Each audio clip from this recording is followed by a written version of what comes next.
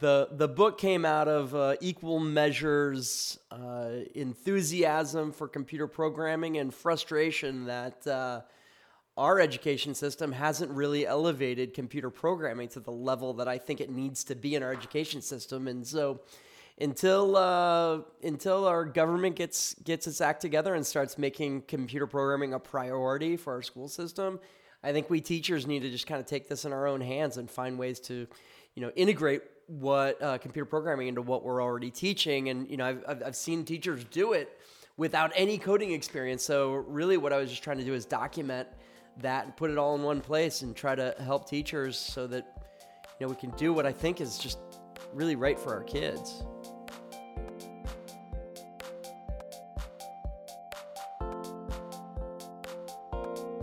You're listening to the EdTech Team Press Release, a podcast dedicated to inspiring teachers with a focus on technology, innovation, and empowering student voice. I'm your host, David Hotler. In this episode, we speak with Kevin Brookhauser, who's the author of 2 books, The 20 Time Project, How Educators Can Launch Google's Formula for Future-Ready Innovation, and Code in Every Class, How All Educators Can Teach Programming. Kevin is optimistic about the future because he believes many of the world's most pressing problems can be solved by current students who have access to great teachers and breakthrough technology. Kevin also likes to speak to people. He has keynoted around the world to tens of thousands of individuals about project-based learning, coding in schools, and how technology can transform education. He is currently a high school teacher at York School and helps teachers there use technology as the director of technology. Here's our conversation. You state quite clearly that one of the main objectives in the writing is to dispel myths about what it means to be a coder or a programmer. I'm making quotes in the air. You cite our culture's stereotypes and the skills of these professions as the main reasons teachers often turn away from teaching coding or computer science principles in their classes. Can you sort of paint a picture for me of what it looks like in those first few days, first few lessons, to be that teacher who decides to ignore the stereotypes and to dive in and really change their classroom? Yeah, definitely. In some ways, there are still some true stereotypes. The tech industry does have a diversity problem, and I know that there's a lot of good work in trying to change that, and I am seeing a trend going in the right direction. Maybe not as fast as we want it to go, but I think when I was younger, the stereotypical computer programmer was the social inept person who just spent all their time in front of a computer. The truth is what the programming industry needs is people from all different backgrounds to write programs and to develop the tools that meet the needs of all people. And that's one of the great opportunities for all people.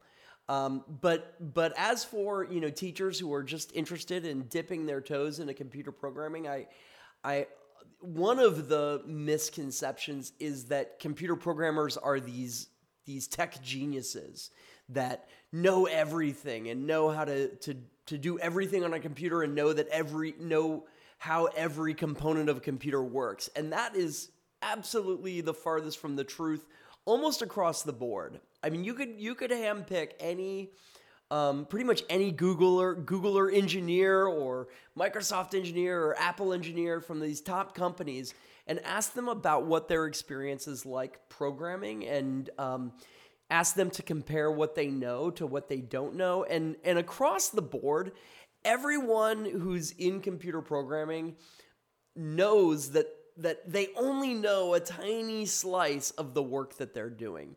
And all computer programming is a collaborative effort with a broad variety of skill sets. So first of all, to get involved in computer programming, you don't need to know everything. In fact, you can't know everything. There's a lot of research out there that those who are most successful at a challenging task like computer programmers are those who are most successful are the ones who embrace that mindset of being willing to tackle a challenge that they don't feel like they're an expert in. Almost nobody feels like they're an expert at computer programming because there's so much that could possibly be known that nobody can know everything. And the secret is almost all computer programmers feel like vaguely incompetent at the work that they're doing because there's so much that they don't know. So I guess that's a long way of saying that no teacher should worry about feeling adequate to take on computer programming. Is it possible that your students will know more than you know about a particular programming platform that you introduce or you expose your students to? Not only is it possible, but it's probable. I mean, if they don't already know, there's a good chance that the kids are going to move past and go beyond what your current knowledge is. Just by the nature of computer programming, there's so many different directions that you can go and you want to allow your students to pursue those different directions. Inevitably, they're going to have a level of expertise that goes beyond whatever it is that you have. And I say this through a great deal of experience. My students continually blow me away and show me the work that they're doing. And I'm like, what the heck is that? And how does it work? And a lot of times they explain it to me. But, that's consistent with a general paradigm shift that I think we need to embrace in education in general. That era when the teacher needed to be the expert in front of the room, delivering knowledge to those students who would absorb that knowledge, that era is pretty much gone. And we need to be coaches alongside of our students and pushing them to move forward. So you go on to say in the book that failing to teach coding in our schools will soon be like failing to teach any other major subject. That not understanding the basics of coding language will result in a generation of students who will miss out on, quote, many of today's opportunities. I wonder if you could maybe describe for me what you mean here. I think when I first read this line, I thought just of the careers that they might be missing out on. But I wonder if you could describe a future where knowing some code will be similar to knowing like a little bit of Spanish or kind of how to cook. Right. Yeah. What is that? What is that common phrase? Like knowing another language is like having another consciousness almost, right? Isn't that? It's something like that. Yeah. And it really does expand your mind. And I found that when I had more fluency in Spanish than I do now, I've lost it because I haven't gotten to travel as much as I have when I was younger. But you find that you completely think differently. Like you have almost an additional mind when you have another language, and I think that one might get stuck in the pitfall of thinking, well, the value of learning computer programming is maybe you become a computer programmer for your career. The truth is there aren't an unlimited supply of computer programming jobs available. There's a lot of them available, and a lot of them are really great. But I think that we're going to eventually see a decline in the number of computer programming jobs available. But there will be no decline in the number of career opportunities available to those who understand computational thinking and know what's possible with computer programming. So just on the career aspect, I don't think that all of my students are going to end up being computer programmers. Many of them are going to be managers or entrepreneurs or creators or artists. And those individuals who understand computer programming in general, and also knowing what's possible through computer programming, are going to be super empowered compared to those who have no idea what's happening behind that phone that they're playing with. So that on a practical level, I think is going to be useful for anybody who takes on pretty much any career. But I'm glad you touched upon the value beyond just career benefits. Being able to program a computer, if you can program a computer, you know how to think and solve problems in a way that mere mortals do not, because really computer programming is simply problem solving.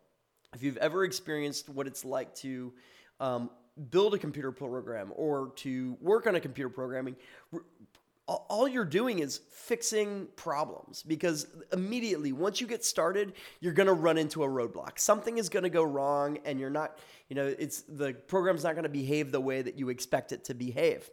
And basically you go into problem solving mode, and you go through you learn through the process of fixing a computer program. You learn the kind of computational thinking that I think we all can benefit from, no matter what sort of digital or analog life we end up living. If we increasingly make decisions that use the kind of logic that's required in solving a computer program problem, I think that we would generally solve problems faster, more efficiently, and in real new and novel ways. And that's really kind of my mission statement, is to try to create a generation of problem solvers. The whole concept of what you're describing reminds me of an NPR interview I was listening to. They had a computer programmer talking about the data of elections, and he was recounting the election night and looking at a website that had like a live feed vote counter, and he's thinking like, how is that even possible? So he said that it was actually pretty simple to look at the source code of the site, and without knowing a great deal about coding, see that the numbers were being just generated by a code, and were not actually being pulled in. They weren't live feed numbers. And they were artificial predictions. It was just an artificial prediction that was coming in. He said, I wasn't even using a great deal of knowledge. It reminds me, or it makes me think of this conversation, because it's like, just that little bit of understanding. It's like being in a foreign country or seeing a language on a sign in your country and saying, wait, that's the wrong translation for that. Like, that's not how that's supposed to look. So, I wonder if in the future we'll be looking at the source code of websites to like determine the validity and the authenticity of things by looking at that source code, Yeah, it really is the language of the future. And I think that when people have exposure to that and some familiarity with the kind of thinking that's required to detect bugs and to solve problems and to write code, I think that they can have clarity in their decisions in a way that you can't have when simply making decisions without that experience in using pretty rigorous logic. So you're clearly a big proponent of big change in education. And in the book you state that just like the world around us has changed since, say, the 1980s, so should the education we use to prepare people for it.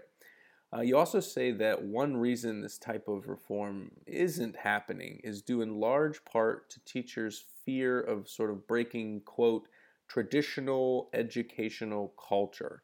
Basically, we teachers were not taught that way, so why should we teach that way? Do you see the incorporation of coding into lessons across the entire curriculum as sort of a universal catalyst for a bigger reform of education? I mean, we're saying it's the language of the future, it's the language of the technology in all of our pockets, it's something that every human now can relate to. Is this the catalyst we need for a bigger reform in education? Well, I think it's one of them, right? I mean, so the education that I experienced and that many of my students have experienced when they come to me is one where they're a one of the two parties to an unwritten contract. That unwritten contract between the student and the teacher basically goes like this. The teacher tells the student what to do. The student does that thing to the extent to which they want to achieve a certain grade. And then the teacher evaluates the student on that thing that they do and hands out a grade. And that is, that works really well for algorithmic learning. So when you really want students to learn how to follow a set of instructions to achieve a certain task, and so, whether that's solving a math problem or learning how to determine what preposition to use in a sentence, or to gain insight on a sociological trend that you could track throughout history, right? So all of those things are applying a pre-established algorithm to to solve a problem. And, a lot of what we do in school is that kind of teaching. Maybe this is a little ironic, but you can't teach coding through algorithmic learning. You can't teach algorithms through an algorithm. And let me explain that a little more. You can teach students what a conditional is or what a procedure is in computer programming, but they're not going to really know how to think like a computer programmer unless they're simply given a challenge and they go through the really difficult and tough work of solving that challenge through making mistakes. And that's rather than algorithmic learning, I think that you might call that heuristic learning or heuristic problem solving. And that's problem solving through trial and error. And the reason students and teachers have a hard time with heuristic learning through trial and error, is because it violates that contract where the teacher tells the students what to do and the students simply do that thing in the way that the teacher describes by following that algorithm. And students are used to following a set of instructions and getting a reward in the form of a grade based on whether they follow those instructions. It doesn't embrace the trial and error mentality. So, a lot of students that come to me are afraid of trial and error because they think error is bad. Right? But the truth is, the way computer programmers work, in fact, the way almost everybody in the real world works, is by producing something and learning through mistakes. And yet we still, even though we talk about it over and over again, we still have not yet dismantled the mindset that penalizes error. I feel like by the time I graduated high school, I was just really good at school. You're right. I don't think I was really great at any one particular subject. I mean, a few stood out, but I feel like I had just mastered what it took to be at school, And part of that was anticipating what your teacher wanted, right? Yeah, exactly. Like figuring out what would get them to give me what I wanted, which was the grade that would then allow me to do what I wanted, because the grade was like a benchmark for my mom saying, yes, you can leave the house with your car, so just right. The algorithm that went through my head, like started in that classroom, like making sure that I got what I needed out of the teacher. So I want to read a quote from the book. We teach our students to write, even though few of us are published authors. We teach mathematics, even though we are rarely mathematicians, accountants, or physicists. We teach the basics of science, social studies, and history without being full-time professionals in those fields. Similarly, our new role is to share what expert knowledge we do have and model curiosity about what we don't know. And I really love that last line, model curiosity for students. And I'm racking my brain trying to think of the last time I did this in an unscripted way. Like, yes, the teacher writes us something on the board and they say, I wonder what it means. I wonder what would happen. And you're modeling what it would look like to wonder, but that's like such crap, Like if we're going to truly model curiosity, it almost feels like it's coming from a place of weakness. Right. Well, and because usually curiosity only comes when you don't know something, right? I mean, it has to. You can't be curious about something that you're certain of, right? And we're so afraid, especially we teachers who are supposed to be the experts in the room, we're afraid to admit when we don't know something. But I think the single best way to model that curiosity that we need so badly is by saying 3 simple words, I don't know. But then adding the next 3 words, let's find out. And you sit side by side with that student and you show like how exciting it is to discover something that you don't know. Because I mean, that's the big tragedy, right, David? I mean, we all have there's a huge unlimited supply of things we don't know, but very few people really have a sense of what they don't know or get excited about what they don't know. But that's exactly what we need to do in our classrooms is demonstrate and model that excitement for, wow, I don't know the answer to that question. Let's figure it out. And that's the beauty of, living at a time when we've got Chromebooks in the classroom or whatever it is, where we can look things up and find the experts who do know those things and learn from them. Yeah, especially when you think about curiosity, like you just said, it requires you to not know. And I think it also, there's that second component of it requiring you to want to know. And I think a big part of the book is how you can design these, how you can bring coding into a well-designed lesson to build in that desire for students to not only not know the answer, because we already know that a lot of them aren't going to know the answers, but to want to figure out how everything works. Yeah. Well, and I got to say that can be the easy part. Because if you've ever experienced, and I've got a great video of this in my YouTube channel. I was just recording some students really struggling with a Python problem. And I decided to just hit record and see what happened. And, they're hitting their heads in frustration and they're totally frustrated. And then they finally figure out what that problem was that was causing their program not to function the way they wanted to function. And it was a simple little, duh moment, but it was so satisfying. And you could see the endorphins rush through those brains when they discovered what it was that had been bugging them for the past 40 minutes.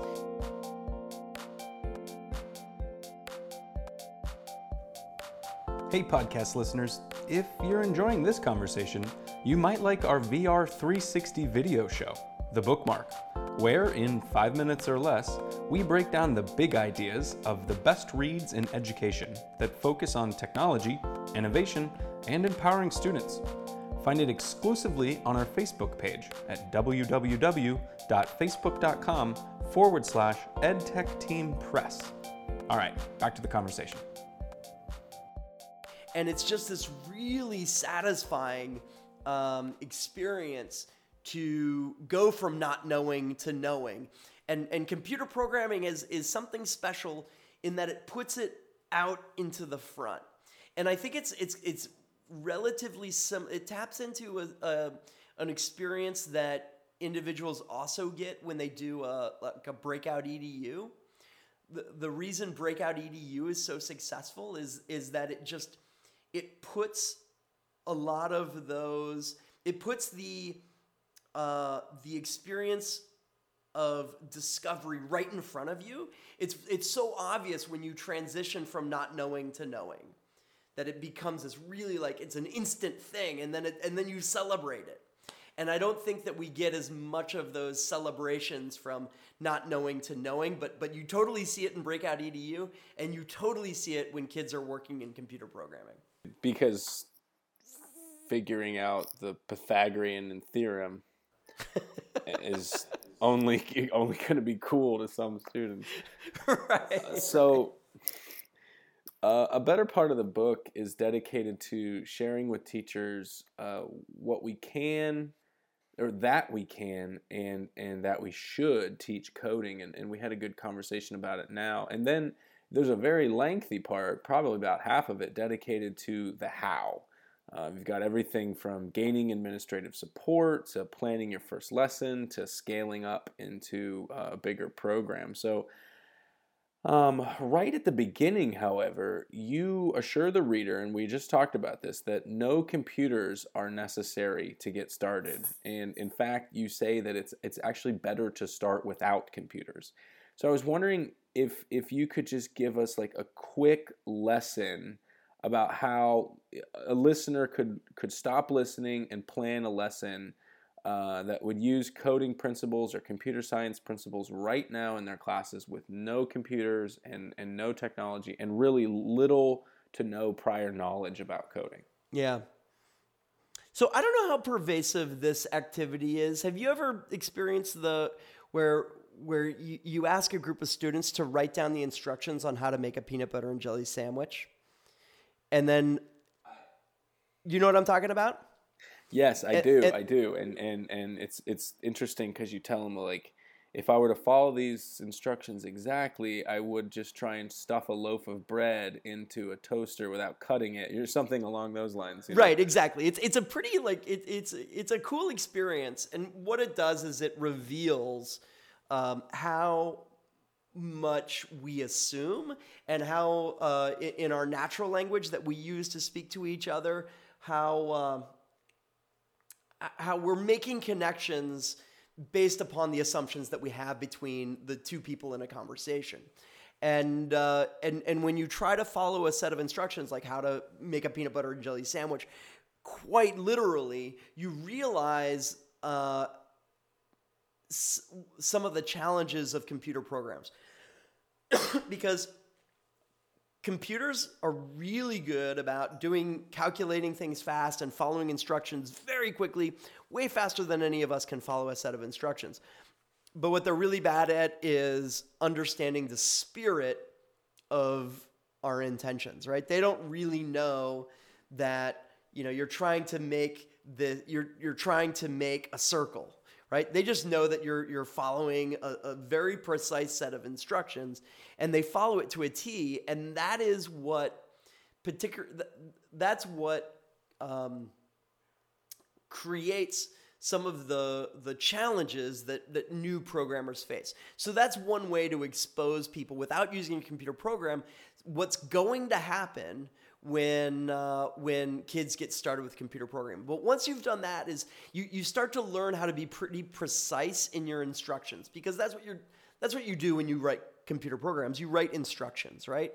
And you've got to be incredibly precise in the way your instructions are written. And often, if you do one little thing wrong, it goes haywire and it just breaks. And it's part of your job is finding that one little bit of instruction that you did wrong that caused the robot to put the entire loaf of bread in the toaster, right? So the next thing you might consider doing is assigning one student to be the robot and another student to be the coder, and you establish a language, right? And you establish commands that are integral to that language. So we'll start with some pretty simple commands, like walk forward is a command. It's a type of statement that would be used in a computer program. So you say walk forward 10 steps.